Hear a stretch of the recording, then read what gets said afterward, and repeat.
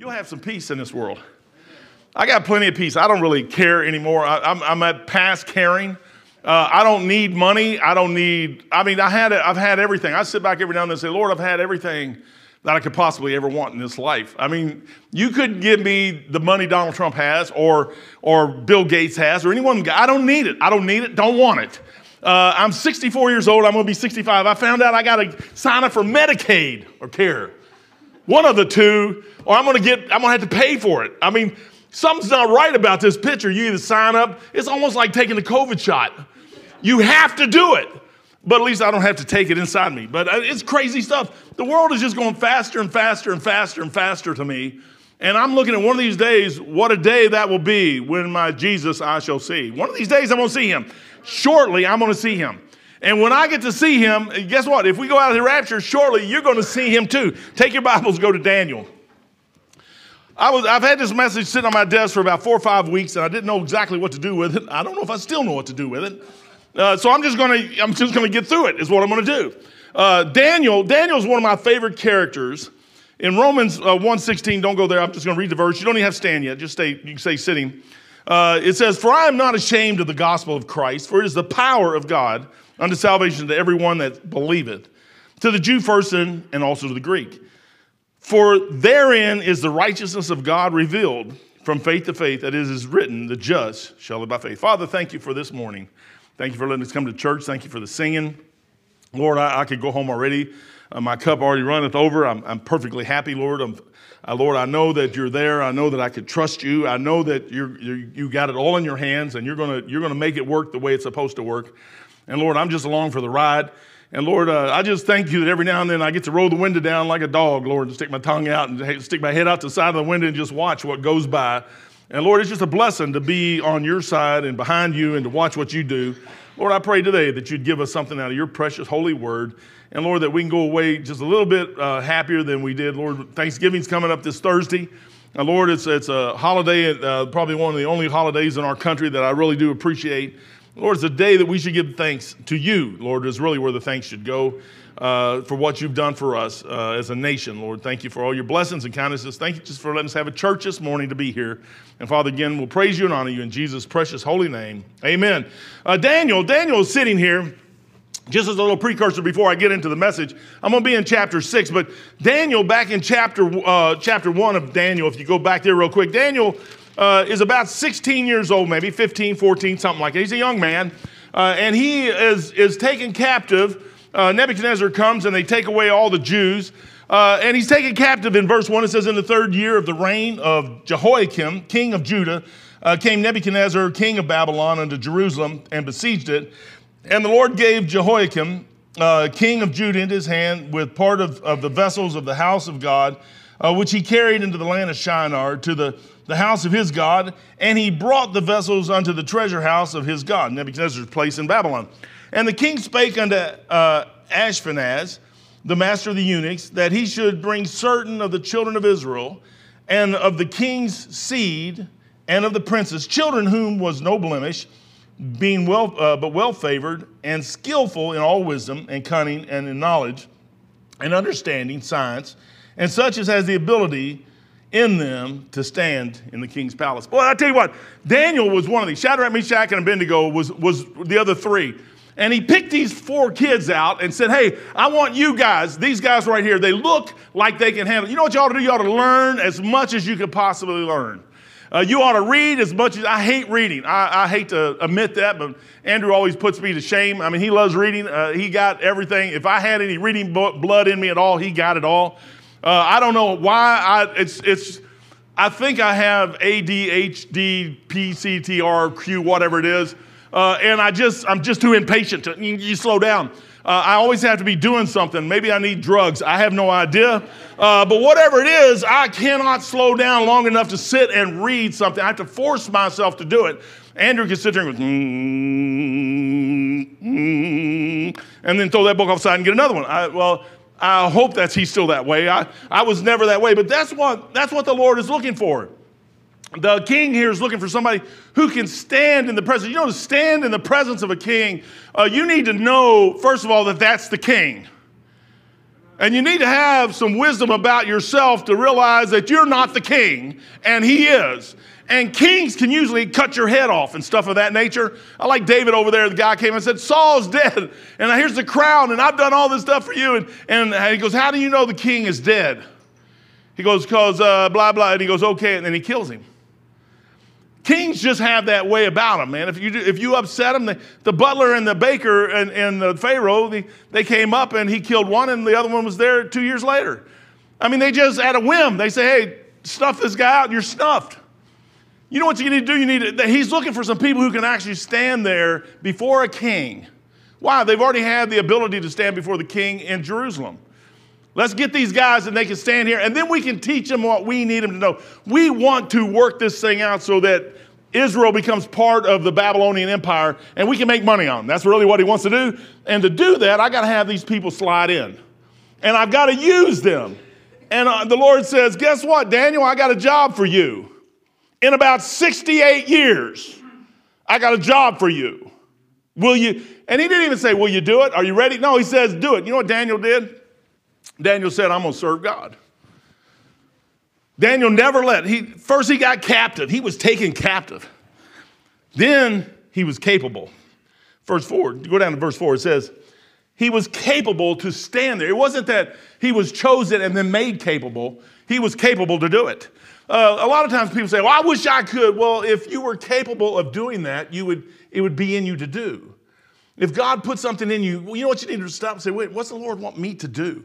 I mentioned in Sunday school class, you have Daniel here on one side, and then you got Lazarus, the beggar, with the sores all over his body at the rich man's gate. And you got everybody like in between. And guess what? You're somewhere in between those two people in your place with the Lord Jesus Christ. I feel like I'm a little closer to Lazarus down here, and the dogs look at my wounds, but that's where I feel like I'm at sometimes. But somewhere in this myriad of space here, we all fit in that thing. And what we need to do is find out exactly where we fit in there, where the Lord wants us to stand. And just stand there. That's all he really asks you to do. He's not asking me to be something great, if that's what he wants me to do.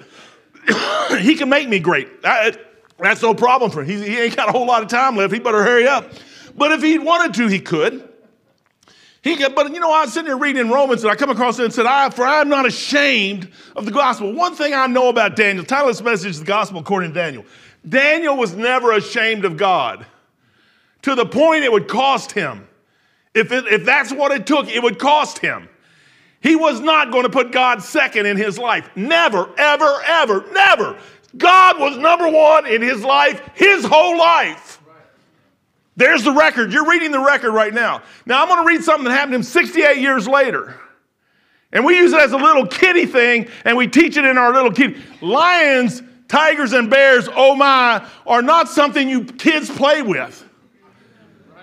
I don't know about you, but, a polar bear looks so cool, man. You ever seen a white polar bear? They just look like you just go pet them as they're biting your arm off. They say a polar bear in Alaska or wherever they're at, polar areas, they follow you. They track you. You think you're tracking them, they're tracking you. And when they find you, they eat you. You just look like lunch to them. Daniel is sitting here. Number one, he was captive. Number two, he was capable and he never complained. He never complained. He just did what was there, man. You know what you do? You wake up in the morning, you do what you're supposed to do. He got convicted. Verse 8, but Daniel purposed it in his heart. It's amazing how this first one just all turned out to seize. I don't know how that happened. But Daniel purposed in his heart that he would not defile himself with the portions of the king's meat. He said, look, I can't do this. I can't. I've never done it before up to this point. I'm not going to do it now. If I have to die, I die. I'm just not going to do it. So he graciously goes to the eunuch, king's chamberlain, and says, hey, we've never done this before, and I really don't want to do it now. I'm telling you what, we can be the best that we could possibly be if you just let us do this thing. The chamberlain says, look, man, I know what the king will do. If I go up there and something happens to you guys, he's going to snuff me out. I said, I watch him snuff a lot of people out. And I don't want to be one that gets taken out because of what you guys do. No, trust me. Give me 10 days. The guy said, okay, that's reasonable. We'll do that. He gave him 10 days. He convinced him, verse 15. And at the end of 10 days, their countenance appeared fairer, and fatter in flesh than all the children which did eat of the king's meat. You say, what's all that matter?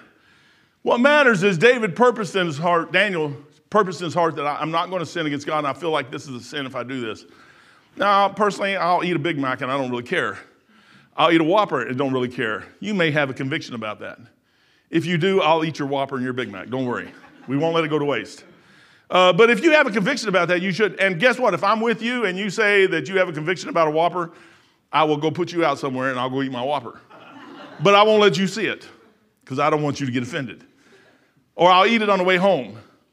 But I'll do something. I will get my Whopper eventually. I'll tell you that much. But I will not eat it in front of you to make you feel like you're sinning and you're sinning watching me eat it. But you know, some people, and I'm not saying eating a Whopper is right. Don't get me wrong. Or a Big Mac. But I'm just telling you, some people in their hearts, they know what they're supposed to do. Daniel was one of those that did it. When he felt like what he had to do needed to be done, he did it. And the cost did not matter. Because he was doing it for God. There's the key. Daniel always did it for God. So Daniel goes on, he's convicted. Then he convinces them that that's true. Go down to verse 21. And Daniel continued even unto the first reign of King Cyrus. Daniel was there the whole time that thing was going on. The whole time they were in captivity, Daniel was there. You know what Daniel always did? Right.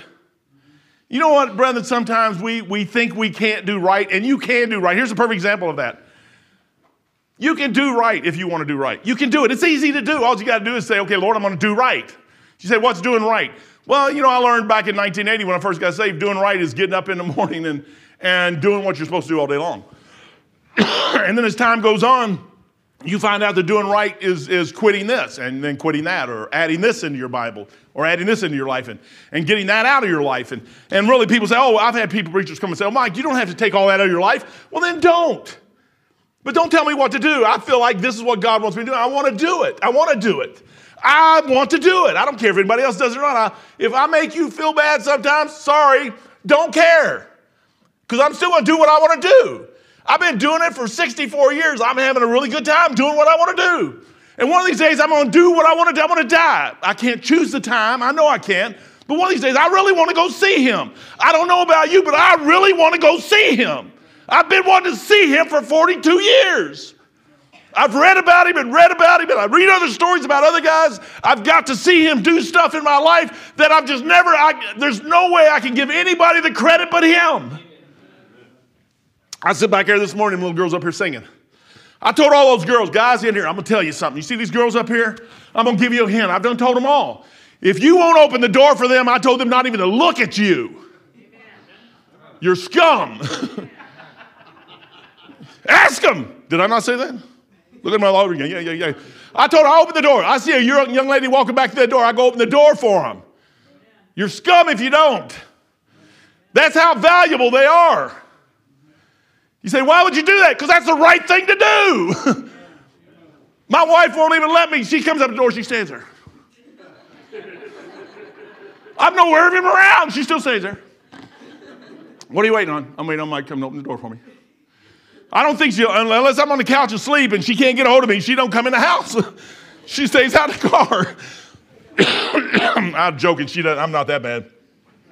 But I'm telling you what, I think a man ought to be a man and a lady ought to be a lady. And we do different things, and I got that, man. But I'm telling you, there's just some things that in your heart, you know what to do, and you're supposed to do them no matter what anybody says. I had a preacher say, oh, Mike, you've done everything right. No, I haven't, man, because me and the Lord still got some issues going on. And until me and him straighten this out, I don't care what anybody says. It's between me and him. I want it right there. I don't want it. Now, I'll take input. But I tell you what, when it comes down to making a decision, I'm never going to blame nobody for anything I've ever done. What I did was what I wanted to do, and I'll answer for exactly what I did. And I'm cautious though, man. You come around me, I'm cautious. You might not think I am. I'm really cautious. But he says, I am not ashamed. Daniel was never ashamed of Jesus Christ. And he didn't even know him, but he knew God. Daniel knew some things. One of them was God. He had three friends, Shadrach, Meshach, and Abednego. He loved them. That was their names. It was Hananiah, Mishael, and Azariah. Those were his four friends, and those four guys hung out together, and they did stuff together. Daniel knew that he had to hang around with the right people. You say, what does all that matter? Well, in chapter 2, real quick, chapter 2, Daniel is sitting there, and all of a sudden Nebuchadnezzar has this dream. And he goes, I forgot my dream. Well, how did you know he had a dream if you got it? Well, it just troubled me. Well, what kind of dream was it? All the people that's supposed to be religious. Well, what was the dream? I don't know, but if you don't tell me, I'm going to kill you. He goes, well, we can't tell you because only God can do that. But who do you represent? Oh, well, no, but not that. Well, our God isn't like that, Deb. I mean, you're supposed to tell us that we can lie. I mean, we can tell you what we think it is. He said, no, man, no, you can't do that. If you can't tell me what my dream is and then tell me what the interpretation is, I'm going to kill all of you, man. Everybody. That's you don't, you know why he chose Daniel? Because Daniel would say, whoa, hey, king, let me ask you a question.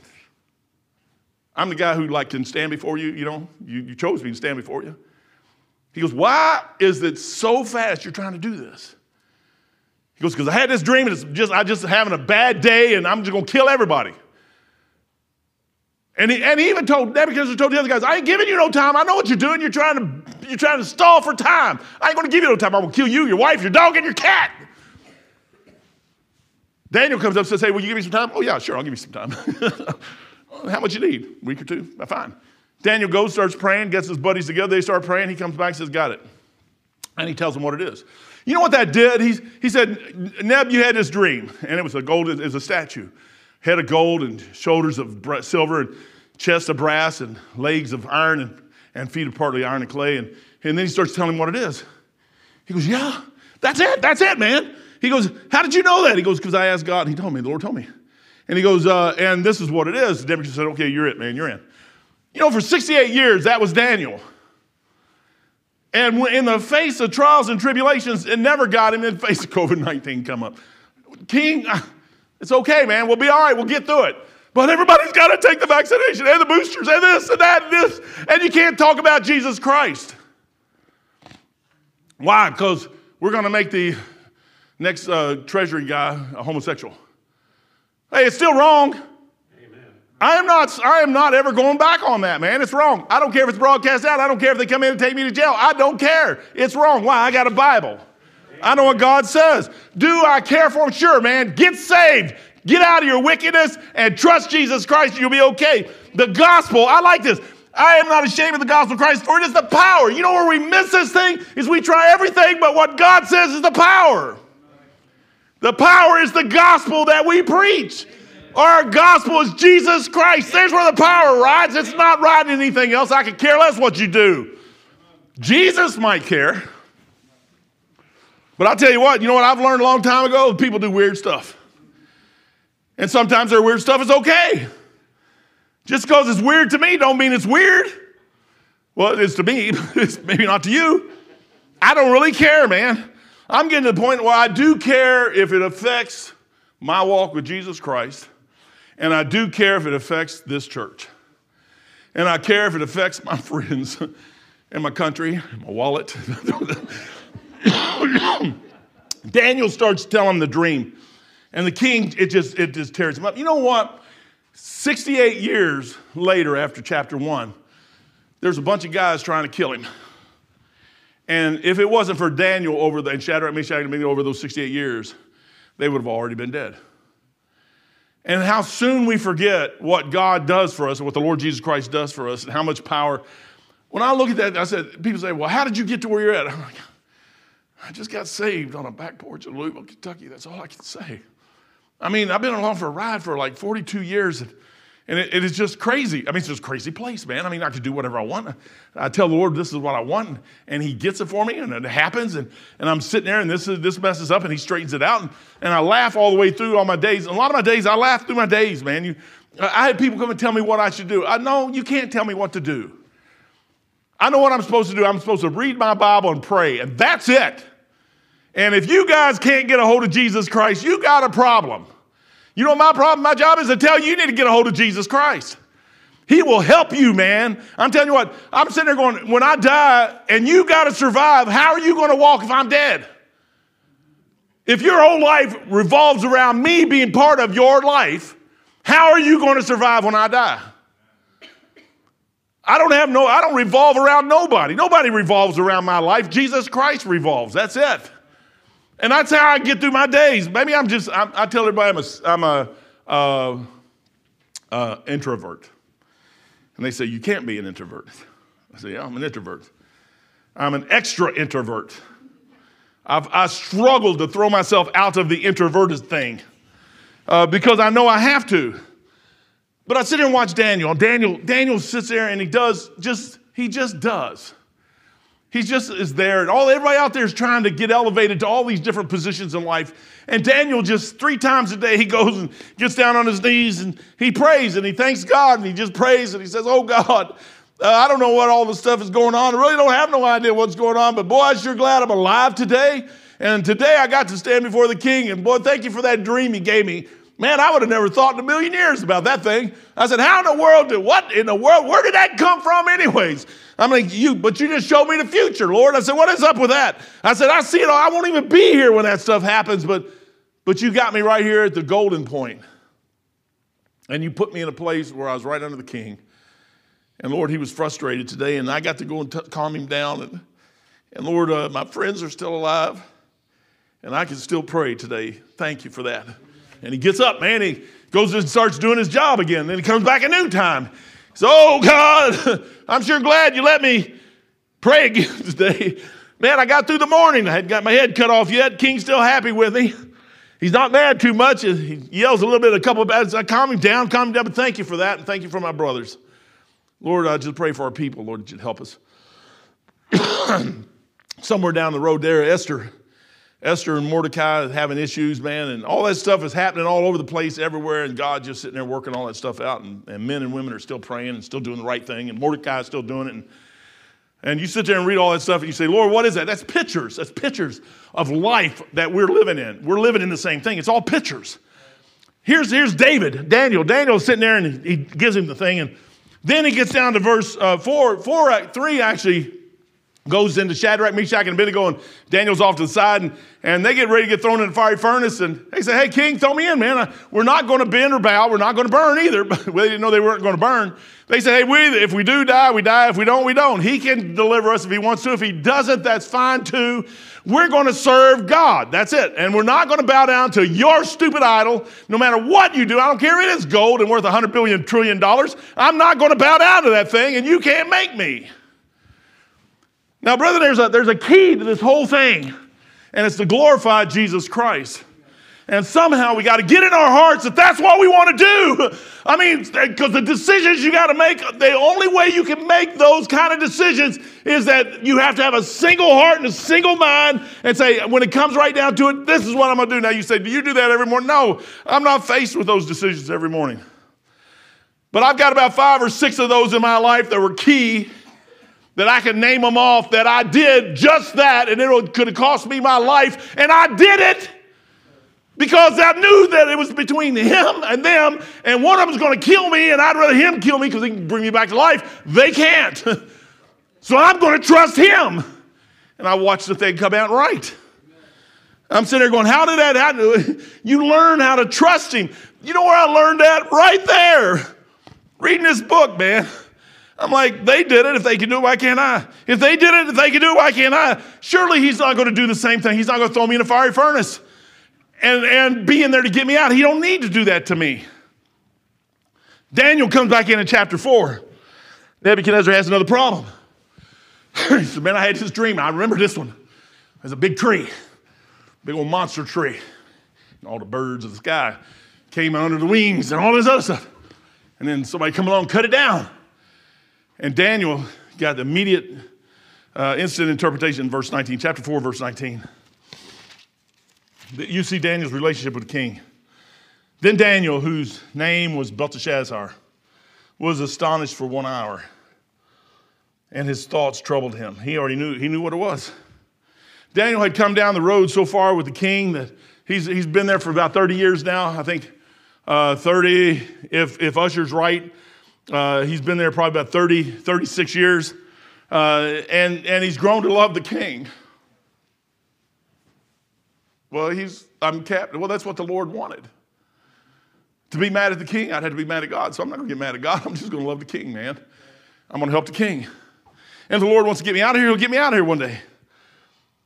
It says, Belteshazzar answered and said, my Lord, the dream be to them that hate thee. He says, I already know what it is. They're going to take you out is what they're going to do. He said, they don't understand what they have. They don't understand what kind of king you are, but then you don't understand who you serve. There's the problem, Neb. You're going to find out. It's going to take you 7 years, but you're going to find out. You're going to eat grass, man. I don't think he said it quite like that. That's what's going to happen. Now, they had trouble that tore Daniel's heart up. Here's a man he's been under for 36 years who's taken care of. He's walked in when the guy was ready to kill everybody. And Daniel was able to calm him down through the Lord. The Lord gave him the ability to do it. King made him, wanted to make him everything. And everybody around him, I bet you everybody around him just hated his guts. They always hate the guy who does everything. And they don't understand how he does it. They just hate him because he does it. And they never equate the gods into this equation somewhere working everything behind the scenes. They don't ever get that. And they can have the same thing if they got behind him and got behind God. But God has a plan. He only needs one Daniel. He only needs one Shadrach, Meshach, and Abednego. He only needed really one Moses. Aaron thought he could do it. Miriam thought they could do it, but you can't. He only needs the one. He only needed one David. He only needed one Adam, one Eve. That's all he needed. He only needed one Noah. But he needed 3 boys to help his daddy build an ark. Sometimes we're there just to help. That's all we're there for. There's nothing wrong with that. If you ever get to this place in your heart that that's what I'm there for, you get some happiness in your life, some joy. I'm perfectly happy being absolutely nothing. You say, what is it? There's plenty of stuff to do, nothing. I don't see how they can say nothing. If you ever stop doing everything, you'll find there's so much stuff to do, you ain't got time to do it. I don't have time to do what I'm supposed to do as nothing. I had a friend call me the other day and I said, look, I'm quitting. I'm selling everything I got, man. I'm getting rid of everything, getting rid of all. So I can get down to where I can just be here at the church. This is all I want to do till I die. You say, why? Because this is just all I want to do. I really have no other desire for nothing else. I've done shot everything out there, man. I don't want it no more. I'm done with it. I'm done with it. Why? Because it's of no value to me. I want to be there when he says, hey, you get the opportunity. I could have had a different message. The opportunity to serve. Daniel's opportunity. Daniel's golden opportunity. Took him 68 years to get there. And if he was 14 years old, he was 84 years old by the time he got to the place to get that opportunity. Sure enough, it happened. The king got dethroned. They put him out. For 7 years, he ate grass. At the end of the 7 years, he got his mind back. He walked again. Man, sometimes you got to watch what you say. Verse 437 says, now I, Nebuchadnezzar, praised and installed and honored the King of heaven, and all whose works are truth and his ways judgment. And those that walk in pride, he is able to abase. And Daniel goes off in the background. King gets back on the throne. He turns it over to Belteshazzar, chapter 5. The message is real short, by the way. Belteshazzar gets the throne. And all of a sudden, he lets his buddies try to talk him into what to do. The worst thing you can ever do is have a bunch of ungodly friends tell you what to do. Belteshazzar did something that he shouldn't have done. He went and got all the golden vessels that they brought from Israel, which was a bad thing to do. Bring them in, fill them with wine, and start praising the gods of gold and silver. And his hand just comes out of nowhere. And all of a sudden, it starts writing on the wall. And nobody can read what it said. And somebody says, hey, wait a second. I don't know what that says, but man, somebody's got to be able to read that. That's pretty impressive, man. I mean, just hand out of nowhere do that. They said, hey, there's a guy in the kingdom that can do that. Daniel. Then Daniel, verse 17, answered and said before the king, let thy gifts, keep your gifts. I don't want them. If a man has to do something for God for money, there's something wrong. There's something wrong. Daniel never had to do anything for money. He never did. He didn't care. So he said, forget it, man. Don't need the money, keep it. Then Daniel answered and said before the king, let thy gifts be to thyself and give thy rewards to another, and I will read the writing unto the king. And then he starts going on and starts talking about it. He says, hey, you were under your dad, and you watched what happened to your dad.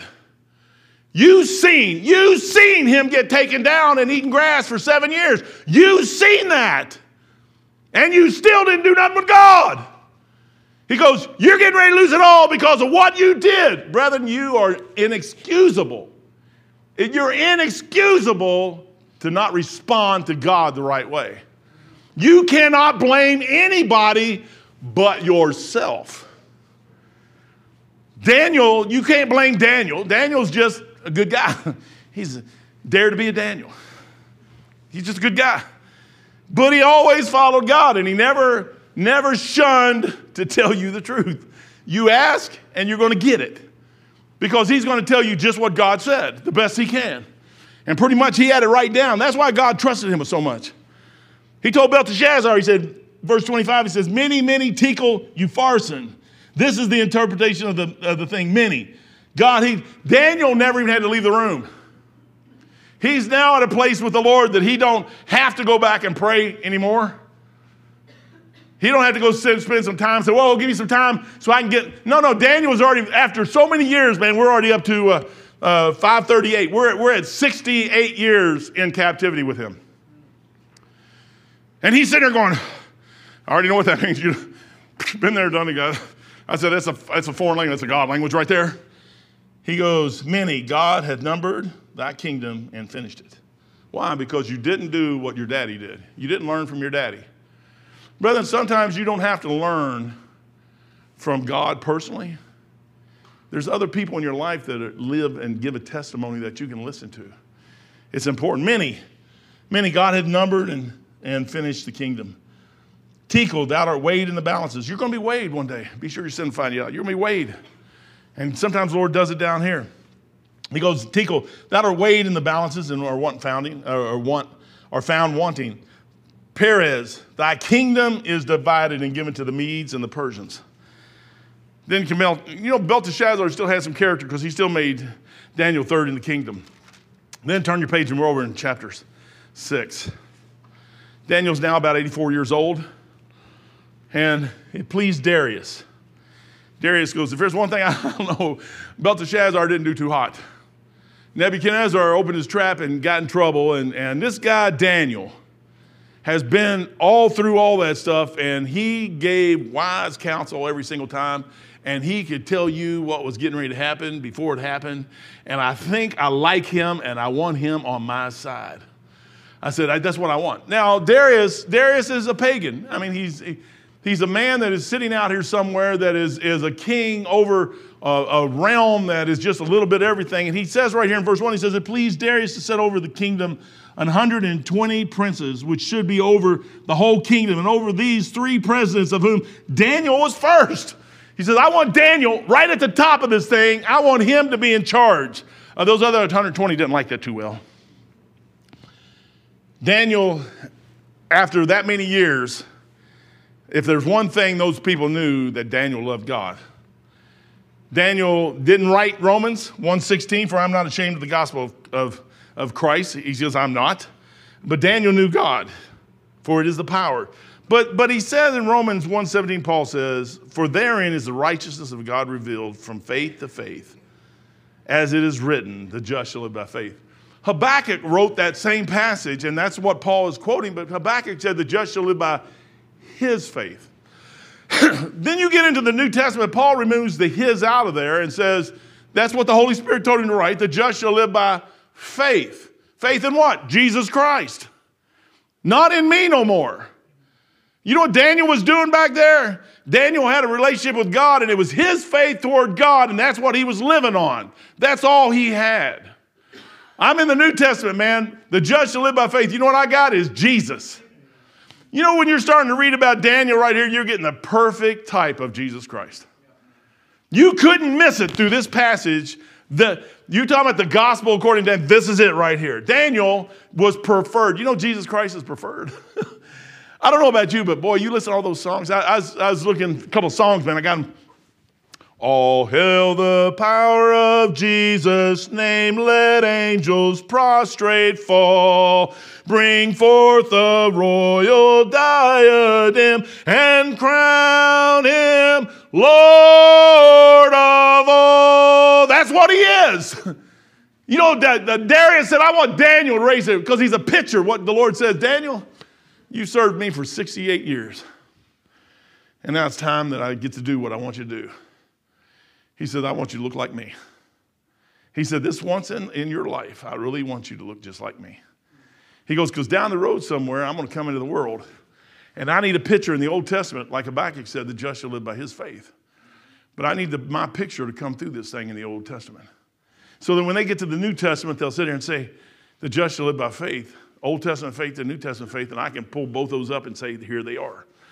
Daniel has already revealed, or already showed, already exposed himself to everybody for the last 68 years. They all know who he is. They all know what he does. They know that they can't hold a candle to him, and for some reason they think they could take him out, and they still don't realize it's not Daniel you're fighting with, it's the God behind Daniel. Daniel knew that God. Jesus Christ said, John 12:24, verily, verily, I say unto you, except a corn of wheat fall in the ground and die, it abideth alone. You know what Daniel had to do? Was get into a place where he died or appeared to die. I got to set a scenario up here. The Lord says, man, Shadrach, Meshach, and Abednego, and we got them off the side. But Daniel has got to get into a place where I can make him look just like me. He said, the lion's den. He said, that's a cool place to go. The Lord likes cats. The Lion of the tribe of Judah. I have to repent on that. I'll probably get to heaven and have to repent on that. I just can't stand cats. I just can't. But great big ones, I can't stand a whole lot more than little ones.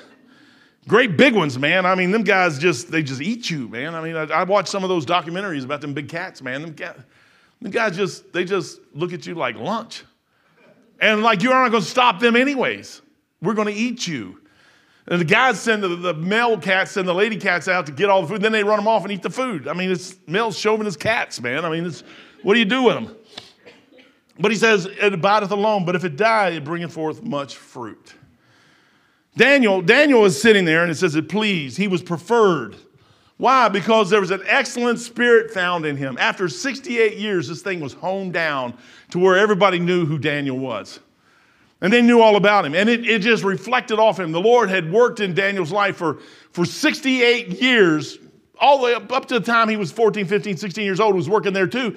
But definitely in the Babylonian Empire, used him for 68 years to get him to this part right here. Then Daniel, verse 3, was preferred above the presidents and princes because an excellent spirit was found in him. And the king thought to set him over the whole realm. Those 120 guys started looking at him. Jesus Christ, when he came 2,000 years ago, was born a little baby in a manger. 12 years old, he was in a room full of lawyers and doctors and just confounding them. By the time he was 30 years old and his ministry started, he was just blowing everybody out of the water, healing people left and right, bringing them back from the dead, turning water into wine, doing all the stuff, calming the seas. I mean, can you imagine? I've been out there, man, where them waves 8, 10, 12, 14 foot high, ship doing this stuff all over the place, and you're talking about a ship 600, 700 feet doing this. I mean, I like ships. I don't know if y'all know it's in the Navy or not. It's cool, man. I mean, they're manly. They're just manly. I liked them. Now, ladies, don't get mad. I liked them until they put women in the Navy on ships. I got out of the Navy. Why? Because men belong on ships, and ships belong at sea, and your wife didn't come in your sea bag. Now, that's an old male chauvinist pig sailor thing, but it still worked. It worked for me. I didn't have to. There's enough problems on ships out in the middle of the ocean without adding another problem into the problems you already have. I was all for them. I was all for giving the ladies a ship, give them their own ship, man. You can paint that sucker pink. I don't care. Let them run it. If they can run it and do better than a man on a ship, that's fine. But don't put them together. Things just don't work right when you do that, especially when you're out in the middle of the ocean. It don't work. He wanted to set him over the whole realm. It must be examined. 6:4 says, then the presidents and the princes sought to find occasion against Daniel. You know, they couldn't find a single thing wrong with Daniel. That is pretty impressive. 68 years of service to the king. 68 years, and they couldn't find one thing. Not one. Not one. Well, he did tell the king about that statue thing back there, man. Well, we should all be dead too, but let's forget about that. Yeah, and he told him about the tree thing too, and our plot against the king there too. But the king did that to himself, though. He's bragging about himself, so he lost it there. But he did tell him he's coming back, and he did. But they just blew all that out of the water and said, let's get rid of him. We don't want God's people ahead of us.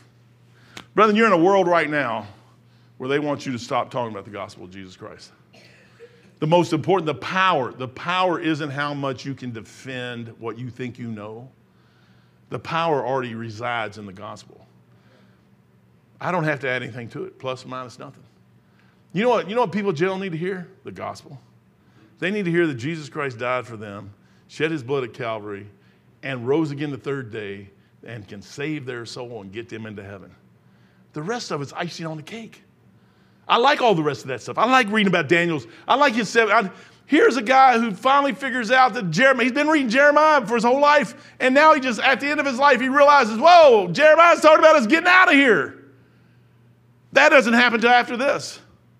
Daniel is sitting there, and in verse 4, they try to get him, and in verse 5 it says, then said the men, we shall not find any occasion against this Daniel, except we find it against him concerning the law of his God.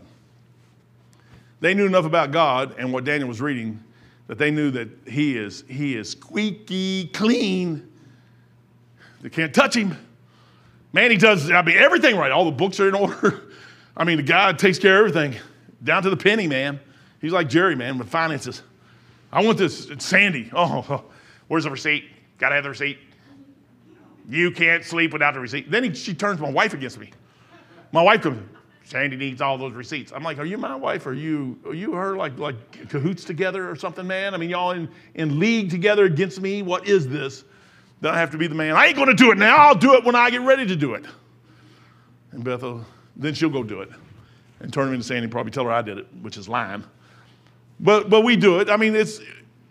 Daniel was just that way. Daniel was very, very particular in everything he did. He did it for the king. He did it for the king. The seed has to be real. Daniel, when you get to a place like that, all of a sudden, Daniel wasn't oblivious to this. He knew what was going to happen. It says, verse 10 says, now when Daniel knew the writing was signed, they took a letter to the king, said, "Oh, king." And here's Darius. Darius didn't think nothing about it. He was suckered. He had 120 men come to him and say, "Hey, king, we want you to be glorified, and we want to write this thing up. So if anybody asks anything of anybody," they knew Daniel was praying 3 times a day. "Anything of anybody other than you for 30 days, you throw them in the lion's den." And the law of the kings, the Medes and the Persians, was that once it's signed by the king, it cannot be refuted. It cannot be done away with. It cannot. The king can't even do anything about it. King signed it, never thought nothing about it. That's a good thing, man. They're going to praise me for 30 days. Everybody's going to ask me, man. He never thought about all the different questions he's going to have for 30 days. He should have just said, no, I'll get asked enough stuff already. Let's put Daniel in that position. No, that's fine. And then all of a sudden, they come and catch Daniel. Verse 10. It says, now when Daniel knew that the writing was signed, he went to his house, and his windows being open, he didn't try to hide nothing, being open in his chambers toward Jerusalem, he kneeled upon his knees 3 times a day and prayed and gave thanks before his God as he did aforetime. Daniel never changed. 68 years never changed. Daniel knew what he had to do. He did it for God. He didn't do it for nobody else. He did it for God. He's already 84 years old, 80, 82, 83, 84, something like that. His time's up shortly anyway, so he doesn't really care. If they kill me, they kill me. I go on into heaven. I'll be with the Lord. I'll go down Abraham's bosom. I'll be done with this thing. And he says, but I'm going to stick the thing out. You know what the Lord is looking for today is somebody who would do just like that. 68 years later, before he ever used Daniel to do this, Daniel lived a life like that. Young people, you know what the most important thing y'all could ever do? Is serve God with all your heart and never change. And believe me, in time, what this world lets you think you're going to miss, you will miss nothing. I'm telling you from experience, after 64 years, I have missed nothing.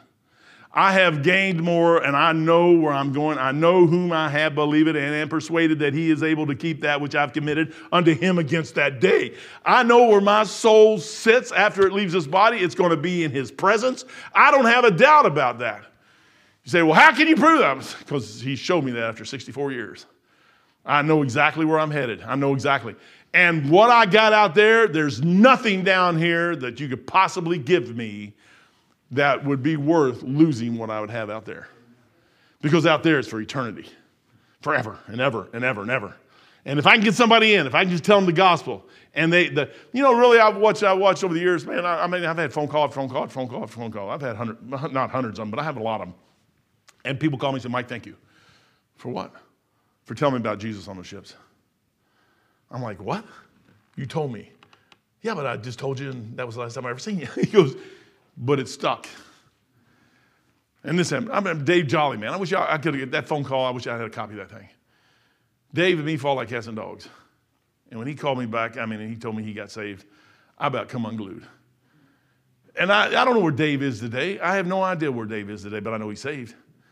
And he was thanking me that I stood firm on a ship and let him know about Jesus Christ. That's what he was happy about. You know, in eternity, me and Dave's going to be running through the streets of gold up there somewhere, and he may shoot off at a Y somewhere, and I may shoot off at a Y over here, but we're going to run across each other, and I'm going to get to see him, and I'm going to get to see the people who had influence in my life or me getting saved. And I'm telling you what, brother, there's something greater on this planet than anything this world could give you, and that's the gospel of Jesus Christ.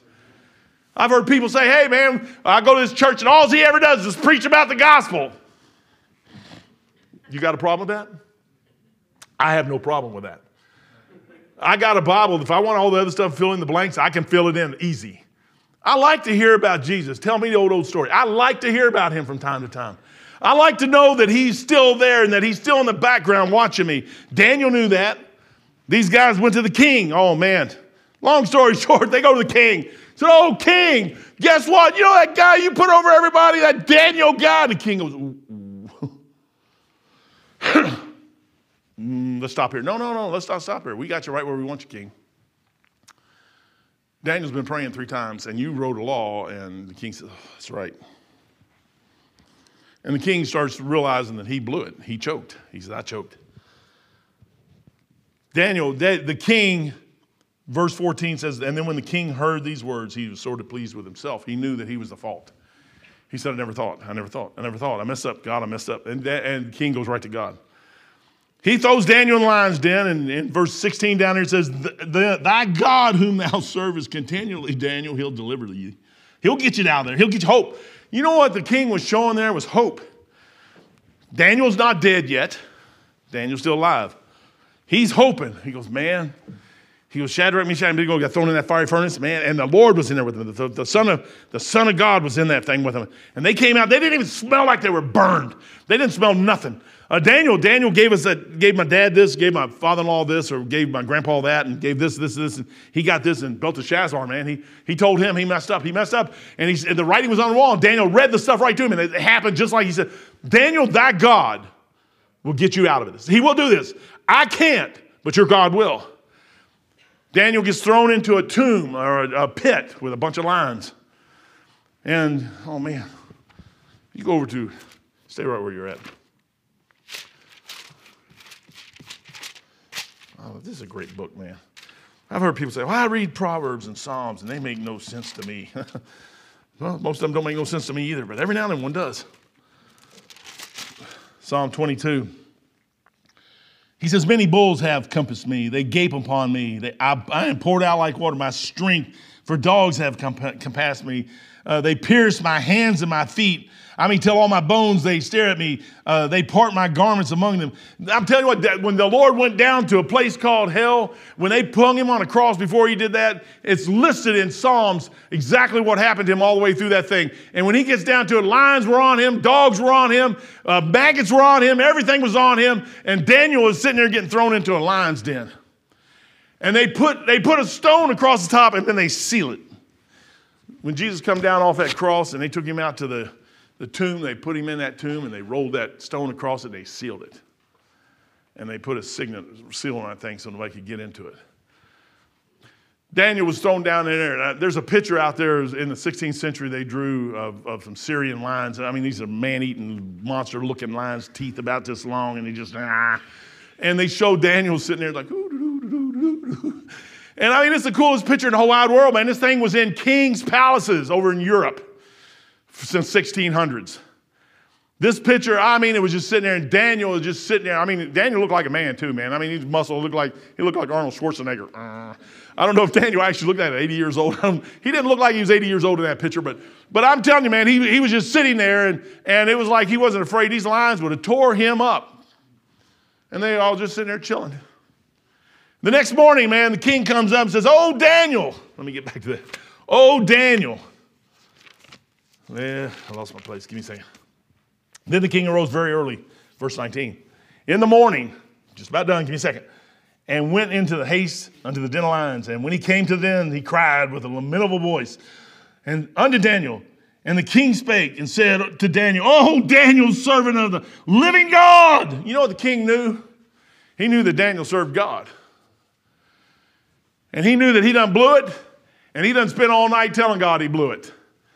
And he goes, I know that God can do this. Whether he will or not, I don't know. But boy, I know he can. But you know what the king wanted to see? He wanted to see Daniel come out of that thing. Is that God whom thou servest continually able to deliver thee from the lions? Question. I don't know how long man, if I was Daniel, I'd have just waited. I'd have let him sweat it just a little bit more. I just, did anybody hear anything? No? Did y'all hear anything? No. I'd just sit down there, man. I wouldn't have said a word. And then after a few minutes, man, I'd have said, "Oh, king!" And I'd have had the lions stand on each other. And by the time they got that rock up, I'd have been standing on the top lion, man, holding his mane like this. And when that rock come off, I'd stick my head up and say, "How you doing, man?" It's cool. This is cool as anything. It's hard to tell what Daniel did. Said, "King, live forever." I don't blame you for what happened. You know, Jesus Christ come out of the tomb, never blamed anybody for anything. What he did is he just made a way. The gospel, for I am not ashamed of the gospel of Christ. Daniel was never ashamed. The perfect type of the gospel in the Old Testament is Daniel. You can't miss it. Daniel was born of a woman, just like everybody else. Daniel grew up in a world, so did the Lord, just like the Lord. Brethren, we're in a world today, we're in the generation we're in, this is where the Lord has us. You can still do great things. Daniel was a witness for God. Our Lord was more. He never hesitated. Daniel never hesitated his whole life. Daniel was tried and tested, and so was Jesus Christ. They came up to Daniel and said, "You can't pray." Daniel says, "I can and I will." "You need to tolerate everybody." "I will not." And Daniel was elevated all the way to the top. Brother, we can still do great things for God. We do not have to worry about what this world says. What you got to worry about is offending the Lord Jesus Christ. That's what you need to worry about. You know what Daniel did? I don't think he was as worried about offending him as hurting him. Boy, if you ever get to the place where you're worried about hurting him, you're someplace then. Because then your decisions will be based on what you're going to do to him that he's already done for you. And it's not just, I'm going to be a man of God. No, I love him. He loved me because I love him because he first loved me. And he's let me see that. It took Daniel 68 years to get there. And now Daniel's there.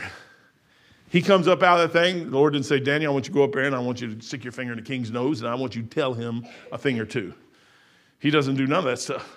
He said, "My God sent an angel." He goes, "Oh, man." The Lord says, "I had a couple angels too, Daniel. I'll send you one.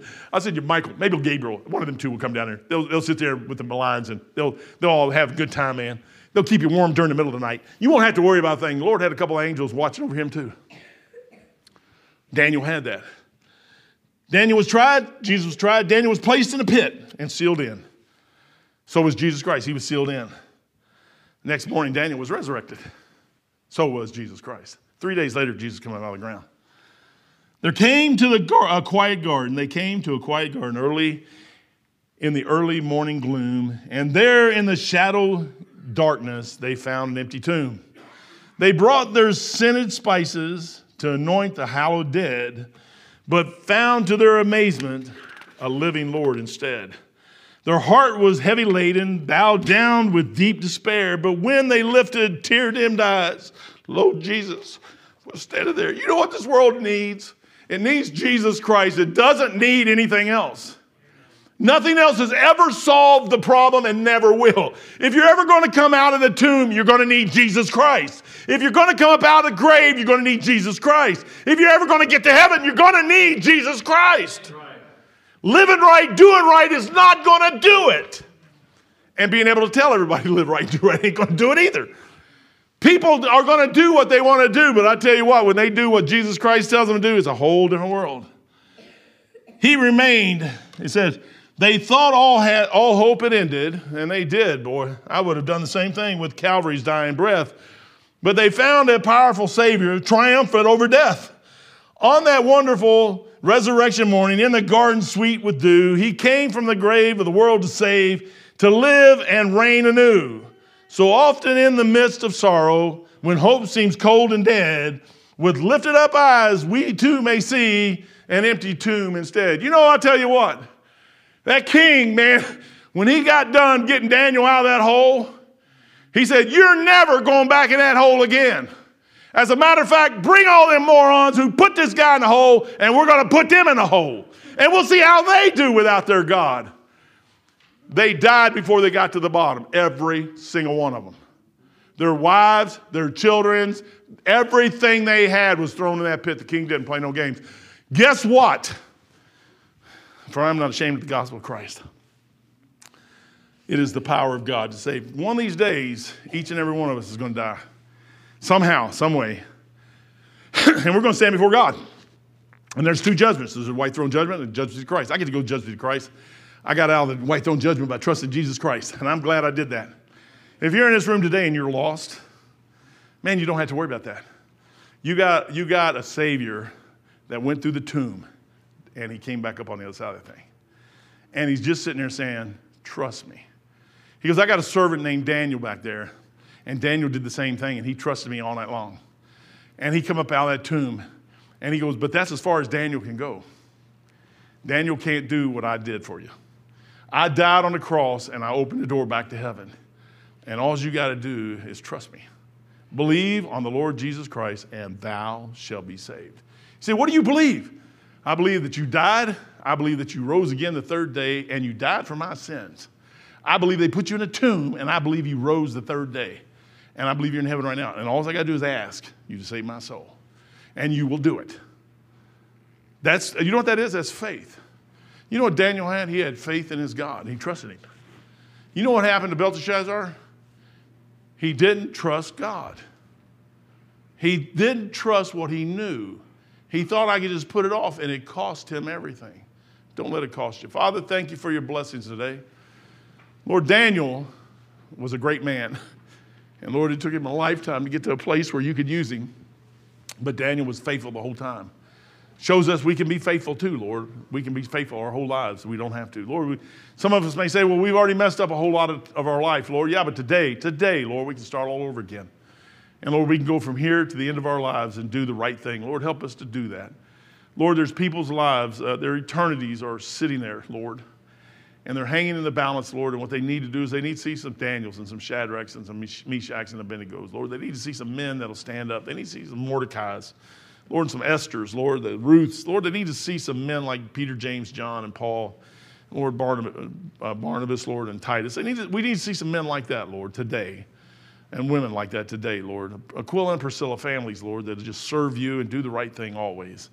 Father, again, thank you for letting us come to church this morning. What a blessing it's been so far. And Lord, I pray for the invitation that if there's anyone lost in here, Lord, you just draw them a little bit closer. Lord, for the rest of us, Lord, that you just show us that we can still serve you with all joy and happiness.